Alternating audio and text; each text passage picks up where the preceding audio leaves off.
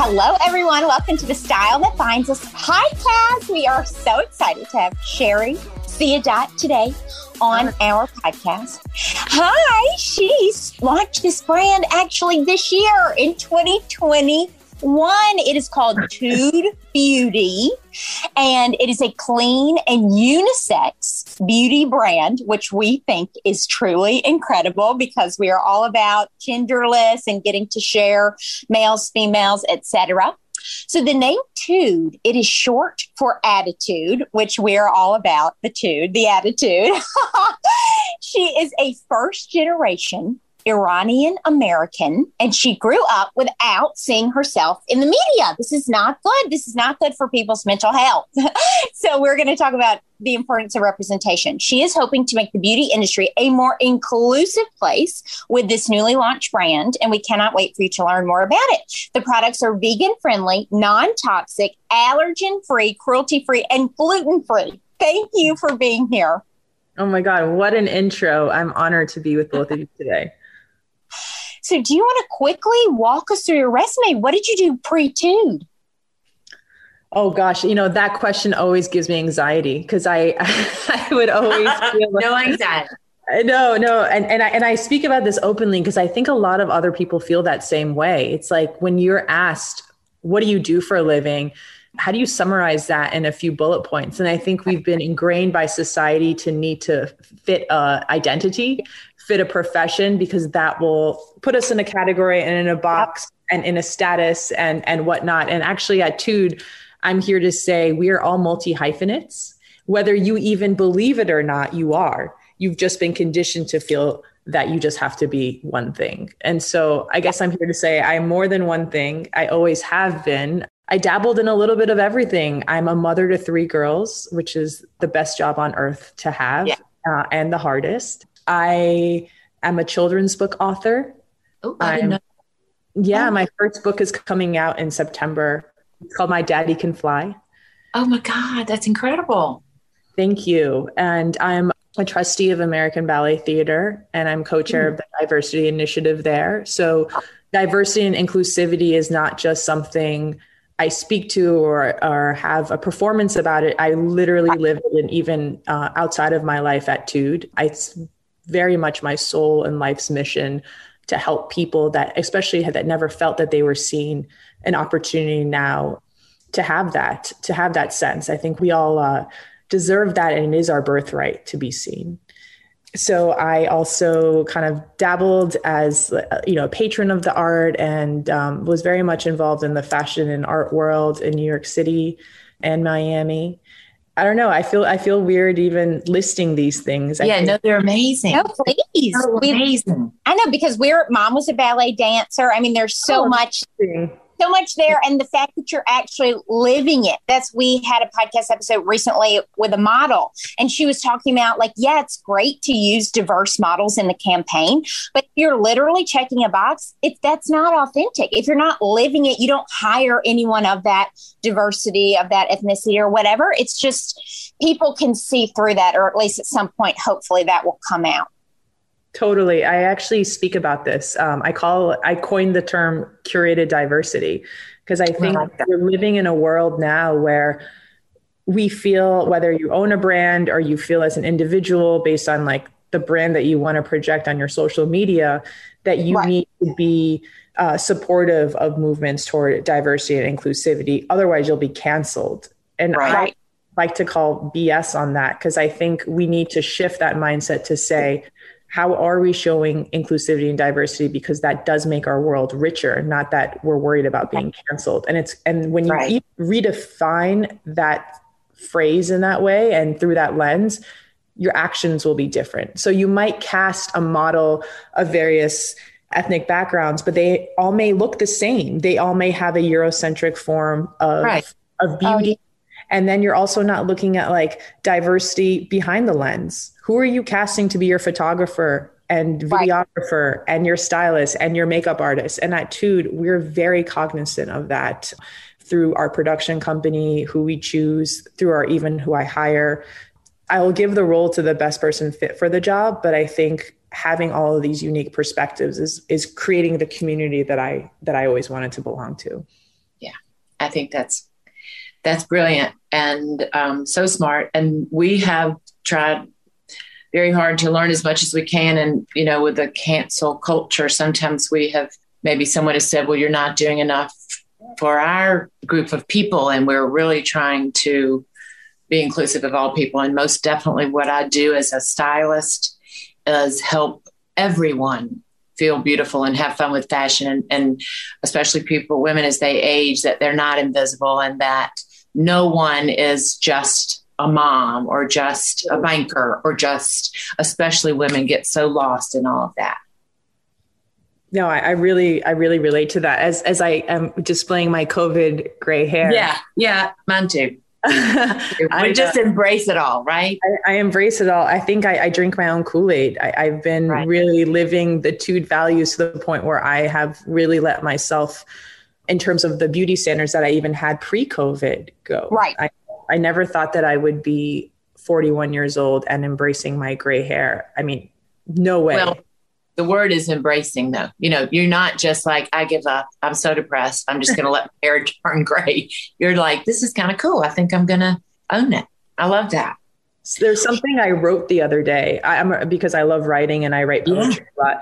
I was on a nature walk. I'm out here in Amagansett, New York. So I have replaced people with trees and and I was on a beach walk, and then this phrase came to me where I realized the more imperfect I am, the more free I become. And I really mean that, like not feeling a need to go to the hair salon every 3 weeks so I could cover this. Like I'm free. Right. Yeah. And I may choose to cover these grays one day, but that will be a choice. And I think also in this moment of going beyond what has been traditionally shown in the media, I think we also have to give understanding that as human beings, we have choice and we're non-binary in that way. And what I mean by that is that I can choose to have gray hair and a unibrow, or I may choose to shave my armpits and color my gray hair. Like we're not just one thing, even in our beauty choices. Most definitely. A lot of times, some of that comes with age, the embracing of certain things. And then a lot of times something like what we've all been through makes you realize, why did I think that was so important? It's really remarkable. What piqued your interest in beauty? I mean, how can you be a woman, and now I would argue almost a man as well, in this country and not be interested in beauty? I mean, I think from the second we're born, we're getting messages about what beauty is. I'm born in 1980. So in the 80s and 90s, there was definitely one form of beauty consistently being shown to me, which was tall, very thin, like blonde and blue eyes. And the 90s supermodels is ingrained in me. And Victoria's Secret magazine came out, and like seeing the way those models looked, that was the only thing that was shown to me. And none of those people look like me. And let's be real, I still don't see people that look like me in the media, even in this age of diversity. Or people that look like them. Right. I mean, how many, Naomi Campbells are walking around, right? Exactly. So, but that's to say that the beauty industry has always profited off of creating insecurities for us. Because if they create us to be insecure, then they can sell us something to cure that insecurity. And it's really understanding where the money is to deconstruct that for yourself. That's a tough message to withstand. Yeah, definitely. But I think to really answer your question, and in addition to being born into it, I think from a young age, growing up in a very homogenous town in Massachusetts where I was in a sea of blonde hair and blue eyes, I think it was really apparent to me how I didn't look like everyone else. And whether that was subconscious messages about beauty, all I knew is that I lacked beauty because I didn't belong and I didn't fit in, and I didn't view my unique features as something that was beautiful because I was really trying so hard to fit in. And I think as a kid, that's all you want to do. Absolutely.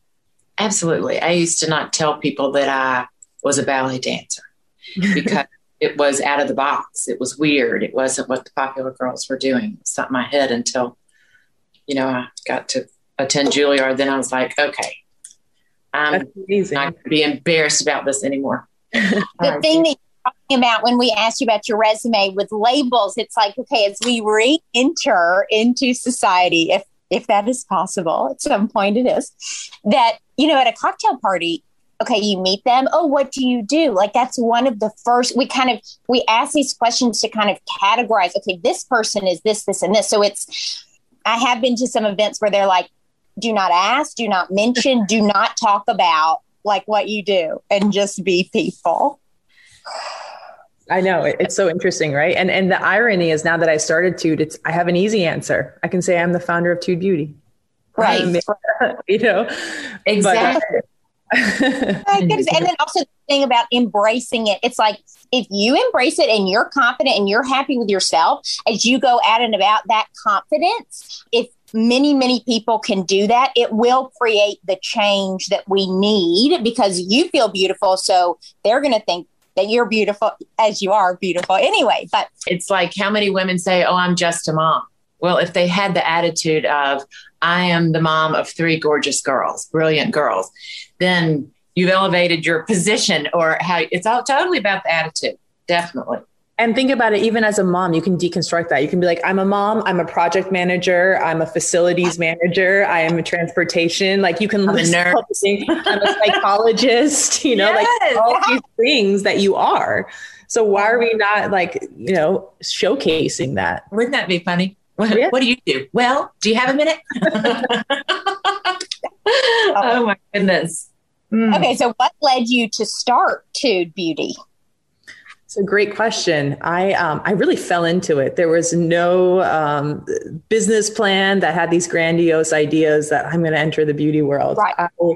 As you know, I'm a mom of 3, and my first 2 daughters are quite fair with blue eyes and really resembled the same classmates that I had in my childhood. And when I had my 3rd daughter, who was very much a mirror for how I looked like and how I acted, and just like her body shape and whatnot, it gave me this beautiful mirror, literally in real life, to say, I see her effervescence, I see her joy, I see true beauty in her.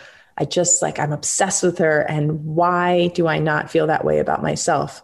Which was this inflection point, and really gave me, I think, out of love for her and my other daughters, knowing that when you have a mother who doesn't value herself, you really have no chance of a child growing up to value themselves. They really pick up on the things that you don't say, the way that you act in society, the way you hold conversations, the way you carry your body when you walk and move through a room. And maybe because she was my 3rd kid, and at that point I had been a mom for, 5 or 6 years, I knew better. And out of love for them, at a point where I really didn't value myself fully, I decided to embark on this journey of growing back my unibrow, something I hadn't faced in 24 years.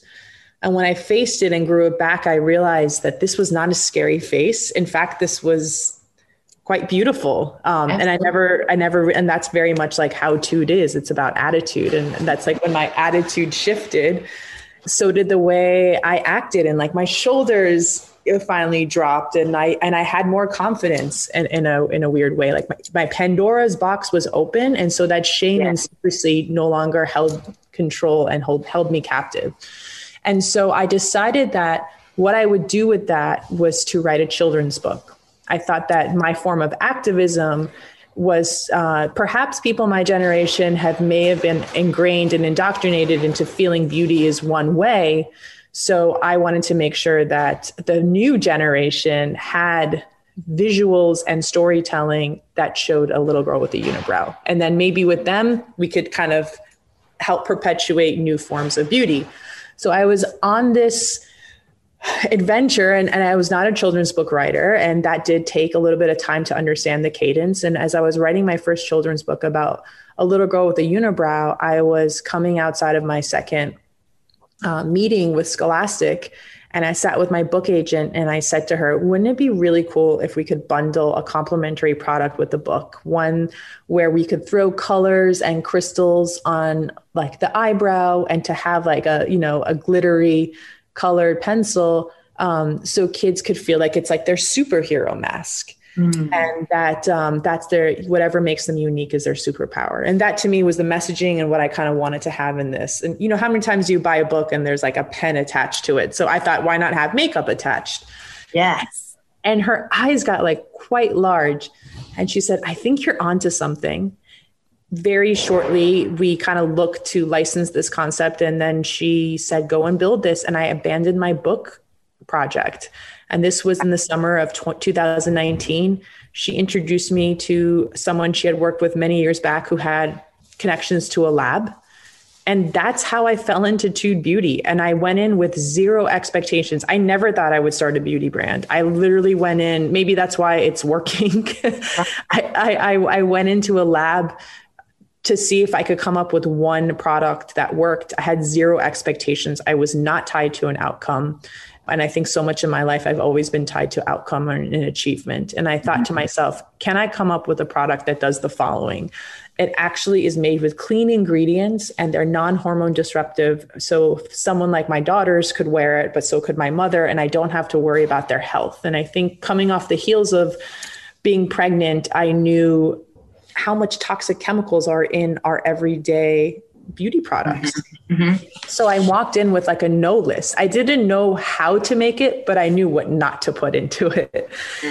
I also wanted to ensure that our packaging was made with sustainable material. And I really looked at the entire supply chain to understand, are the products even in the warehouse being made in a solar energy plant, or are they burning fossil fuels and coal? So I did a lot of research to even think about who am I going to partner with to create the packaging. And then also with the outer packaging to ensure that it was made on FSC paper and ways. And I worked with a plant that actually plants trees for every time I place an order for the packaging. Wow. I think that was the luxury of being a beauty outsider. It's like, how can I create a brand of my dreams?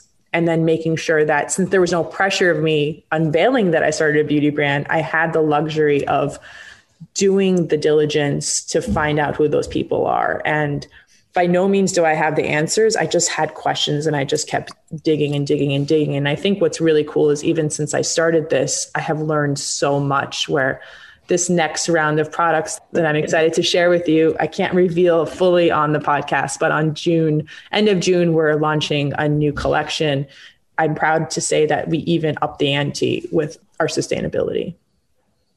That's amazing. The story is amazing that the beauty brand came about from the children's book. That's remarkable. And motherhood. Think about it. And like motherhood. It's really for motherhood. And it's the opposite of beauty brands that want you to believe that you're not okay unless you use this cream or this mascara or whatever it is, lipstick. Instead, it's like, you are okay. You are so beyond okay. And we're going to have fun with your beauty. So that's wonderful. And I really come out hard with a stance saying, like, I will never invest in creating concealer, foundation. I think there's all of these very toxic words that we also feel like we're ingrained to, like even the word makeup, makeover, conceal, contour, all of these things are trying to tell us to erase who we are. And I at Tude really believe that I want to only create products and put things out there in the world that allows us to paint ourselves. Because I really do look at it as an art form, to paint ourselves however we feel like self-expressing. And so all of the tools that we'll give agency back to the consumers to say, this is how I want to look. This is where I want to put it. And this is the part of the body and just my identity that I want to share. And we all know that since we feel different, like sometimes you want to wear a red lipstick and sometimes you don't. I think the same thing goes with how you express yourself in makeup. And so why have one look when you can have tools that give you multi looks? Absolutely. Like you said, your face is a palette. And body. Yeah. Well, that's true. As a dancer, you know that more than anyone. Absolutely. But very, very, very, very well. Do you want to talk about the self-love journey, or you feel like we already talked about that? Let's talk about self-love, because I think what's so fascinating is I built this brand is almost my performance art and seeking self-love. And I thought by growing in my eyebrow, that would be the first step in doing so. And almost like I'm cured or healed. And like I faced this biggest dragon that was like in my closet. And what's so fascinating to me is that by growing in my unibrow, it actually made me realize that the journey has just begun. So it's been really, on a personal level, I've been excavating so much that was kind of buried inside of me that I've been dealing with. I think one thing I would love your listeners to learn that I've really come to peace with is throughout all my years of therapy, and I love therapy. I think everyone should be granted therapy in their life. And dealing with all of the issues that I had of hating myself, I always assumed that by doing the work, quote unquote, that there was a destination and I would be cured and I would be healed. And I think that is a bill of goods that's sold to us. That's not true. And I think that gives a lot of mixed messages to people where they feel like there's something wrong with them. Yeah. And so I wanted to come out and say, in my own personal experience, I realized that there's no final destination, that when I reach a new level of an awakening or a level of consciousness about an understanding of myself, all that does is make me reach a new level. And when I reach this new level of understanding, then a new level of pain also can emerge, because then you're viewing it through a whole new lens. And the things that I thought may have been quote unquote cured or figured out, it's completely reopened in a very new context that I need to now deal with through this heightened lens. And so I think the journey of self-love is really just an emotional honesty with yourself to say that this is how I feel today. And oftentimes when I don't feel good about myself, I really sit with the parts of me that are speaking with me. Is it like, for example, gray hair?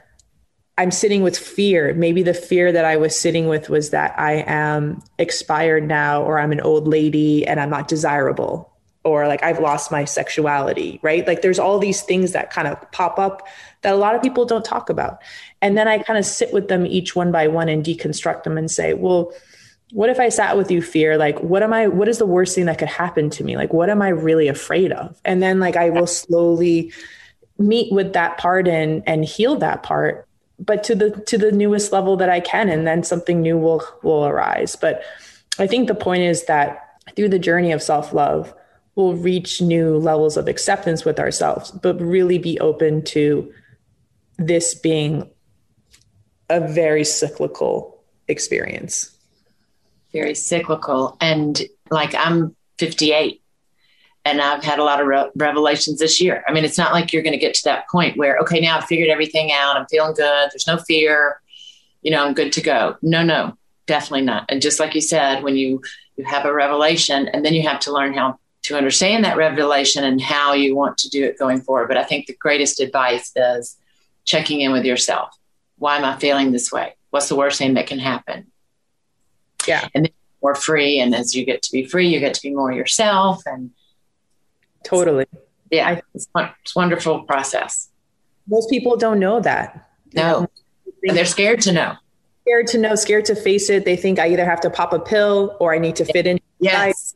Or I live with anxiety, but it's like, well, then how do we help you deal with the anxiety? It's because you're potentially look at this and it's painful, right? But no amount of pain can taste as good as living. Absolutely. Now we're going to switch gears a little bit and talk about my question. What is a soap brow? Great question. What is a soap brow? What did you think? Let me ask you, what did you think soap brow was by hearing the name? Well, I didn't really know, but I was hopeful that what it might be, because I have always, I'm older now, so my eyebrows aren't quite so thick, but I've always had thick eyebrows.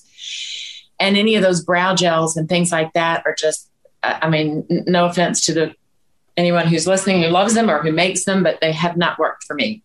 Well, your hope has been granted. Your wish has been granted.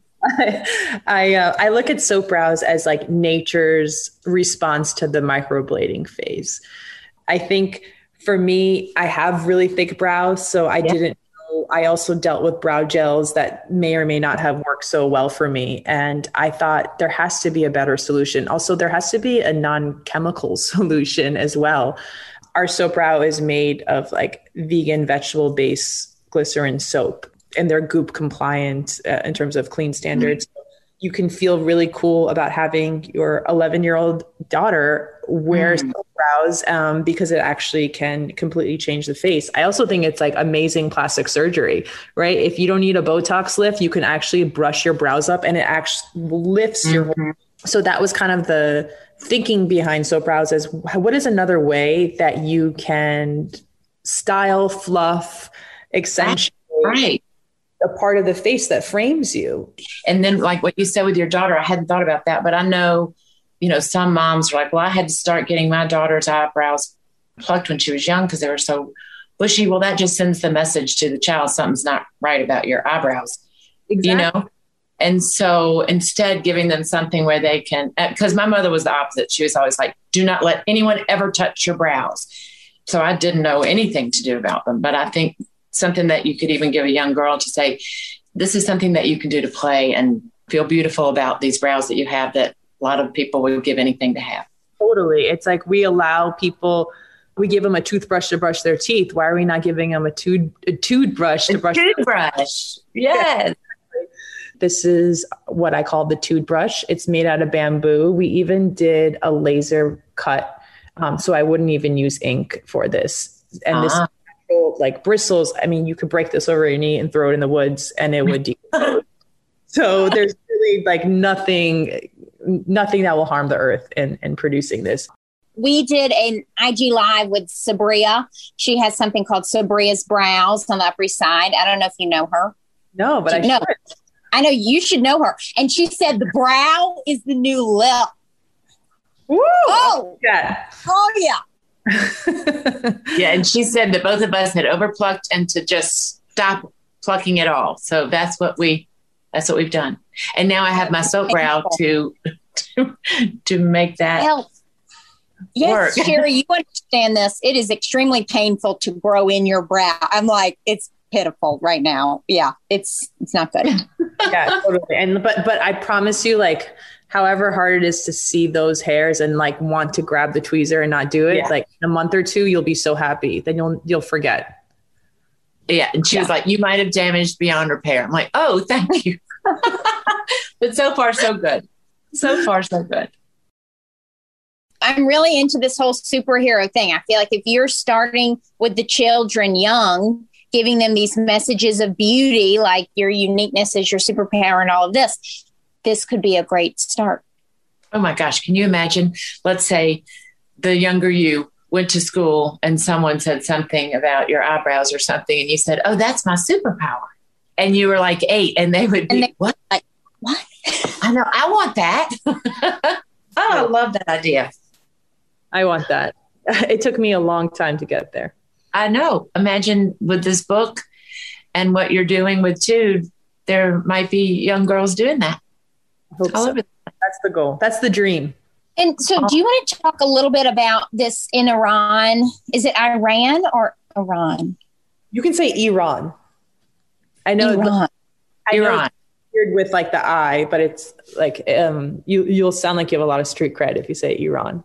Oh, good. Iran. In Iran, tell us about like the unibrow and the different with hair removal in the U.S. versus Iran. It has a very symbolistic thing. Totally.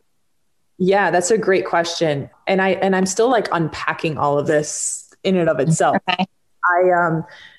I think being a good Iranian girl, or I think, there's a lot of family honor tied to how you act and how you look in the world. And so it was like this double-edged sword of needing to kind of remain virginal looking, meaning like not to de-hair myself or beautify myself, because that means that I'm in the market to be taken care of or to be married off. And so it's almost like they send these mixed messages of needing the girls to stay pure and virginal. And then yet when the time comes to be married off, they go through these like ceremonies to like de-hair and make the woman look in a way that is not how she was born. And so in an effort to make her quote unquote beautiful for her to get married, or once she is engaged, there's a ceremonial act right before the marriage. And I think what's so interesting is that's such an archaic way of thinking. And it really has to do with like power and control dynamics. And then the irony is once you do kind of de-hair yourselves, quote unquote, I think Iranians, if you look, are like per capita is like one of the highest plastic surgery rates. In the Middle East. There's such a need to fit into Eurocentric forms of beauty that in fact, having this face as an Iranian is rebellious, believe it or not. It's funny. It's almost more accepted in America than it probably would be in Iran. Mm-hmm. Though I have a very traditional Iranian look, if you look at the Qajar dynasty from the 18th century, my face looks very much like the paintings that you would see there from that time frame. And yet this is not a face that adults in Iran want to have. Oh my gosh. No, it's just so crazy. I was saying when you were talking about the same thing, in a different way in America, we were, you needed to be the good girl and fit the mold, and exactly. Boys married the good girls. They might play around with the others, but who were they going to bring home to mother? Lord have mercy. I think, Allison, you and I had very similar upbringings, right? From a mindset perspective, I really identify with everything that you shared. Same. And that's why we both are so thankful for therapy, right? Exactly. We could have a lot of discussions. Maybe we will. Yeah, totally. I have some people from Iran that follow me or send me messages in Farsi on DM, and I have downloaded the Farsi keyboard on my phone. So I can write back to them. I had to go to Farsi school for 7 years, so I know how to read, write, and speak Farsi, which is kind of uncommon for someone of my generation, born and raised. So grateful that I have that at my fingertips. Do you have some products coming down the line, maybe? Yeah, I'm very proud to announce that at the end of June, we are launching the first ever one swipe biodegradable glitter in the world. This was a complete labor of love, but also love for Mother Earth and knowing that the beauty industry has contributed so much to pollution. And I never realized that glitter was made of plastic until I entered this beauty space. I had no idea. And I loved wearing glitter all over myself. I was going to launch Tude actually with color creams and glitter. And when I was developing this, because I was so hands-on and asking a lot of questions, and I understood how bad it was for the environment because what glitter was actually made from, I halted production. And I said to my team, we have to find a biodegradable glitter. I got a lot of pushback. I was told it doesn't exist. Lo and behold, after 18 months of searching, I found a manufacturer that made the raw material, like the particle of the bio glitter. I found them. I purchased just some of the raws. I went to 3 different labs and I said, here is a raw material that I would like to use. I gave them a benchmark because I actually had my old glitter made. So I had created formula anyway. And I said, see if you can swap out the glitter for a bio glitter. Now, I thought I handed people the keys to the castle. That took close to a year to finalize because the product was so biodegradable, it would not sustain in the base formulation that I had. Wow. So this biodegradable glitter is made from plant cellulose. We have a certification where it biodegrades in marine and freshwater in 28 days. I think the biggest thing to me is, one, I want this to be a message to Big Beauty to say, if I'm a little brand and I just stuck to my conviction and I waited and I delayed my launch and I had purpose over my profits initially, why can't all of us do that? Because we're running out of time. Right. I think it's all of our responsibility to really honor Mother Earth and put her first. Because if not, we're all in a world of trouble. And then I think I want to also invite Big Beauty to ask themselves, how are we making products that are not harming ourselves and Mother Earth? and taking a stance and a pledge together to say, like, let's work toward better solutions versus just churning out more pollution for the sake of consumerism. Right. I mean, I didn't know till this very, minute that glitter was made from plastic. I don't know what I thought it was, little shards of something. I felt the same. I had no idea. And then think, Allison, you're wearing glitter, you're washing it off, right, going in the drain, it's going in the pipes, it's going in the water systems and killing fish or leaving microplastics in the soil, which hurts the trees. I mean, it's kind of crazy to think about. It is so crazy. And is this the glitter that kids use in art projects and stuff? Is that plastic too? Everything. Wow. I mean, think of the tons, those giant things of glitter. Wow. Well, you might, who knows? You might replace all of that one day. Seriously. But I'm very proud. I'm very proud of this innovation. And even with our palette, like, I didn't have like 1,000 colors to choose from because these laws are made from the environment. Even the palette is more kind of reflective of that and more kind of jewel and earth tone based, because I didn't want to add any synthetic coloring to the glitter. But that's super cool too. You never can find glitter like. You're like the little engine that could, the little brand that could. I hope so. It is remarkable. Yes. I wish that design could be more collaborative. Okay, somebody finds out a solution and let's share that instead of keeping it close. This is my special thing. It benefits all of us. So we'll see if we can get to a place where the world is more collaborative. This is literally country to country. And I feel like scientists, like everyone just needs to be sharing information more. Totally. But I think historically we have been ingrained in a society that values, capitalism and all of our focus is on pulling resources and creating, revenue for us. And we all need money to survive. Of course, we need money to pay. But it's a matter of like focusing, how can we create products that are also not harming the earth? And I think that shift has to happen. Yes. And this feeling of scarcity, feeling like there's never enough. So we have to keep our things to ourselves instead of realizing there's plenty for everybody. And this is important for everybody to know about, so. Yeah. Mm. It's really difficult to come up with something new in the beauty room. Oh, yeah. And you've come up with so many things. I think that's the privilege of being an outsider. I'm not stuck to a way of thinking. So it's kind of like, what are needs and can I do them? And but not even that, like, because they will say no at first, but you have to keep pushing. No, this isn't possible. This is not possible. So do you want to talk about how did you stay strong through that process? Of pushback? Yes. Literally changing and disrupting an industry. Oh my, I think that's a very generous title. I don't know if I've done that, but that's I think so. I mean, it's just the beginning, but I think you're doing it right now. Yeah. That's very kind of you. I think what's been fascinating to me is like when I first started working with the labs, I did get a little bit of pushback because they were not used to working with someone that was like, no, I want a reformulation. This isn't clean enough. And they're like, what? Because they're so used to brands just wanting to go in, get the quickest thing. They get the first submission and then they just want to launch. Yeah. Yeah. And I think big beauty, it takes them 3 to 4 years.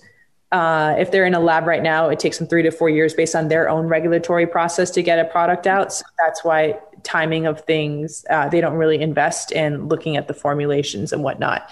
Yes. I got pushback from the labs and I think they got sick of sending me I got 8 submissions and wait till you see some of the new products that I'm coming out. I think you're going to be really stoked because we're going to continue to push the envelope of where beauty products should be. And then I think from a packaging perspective, I would get, recommendations to say, hey, this needs to go in here. And then I said, okay, well, what material was this made out of? What was the plant that made this? Did they use solar energy? Did they burn fossil fuel? And they're like, no one's ever asked us that.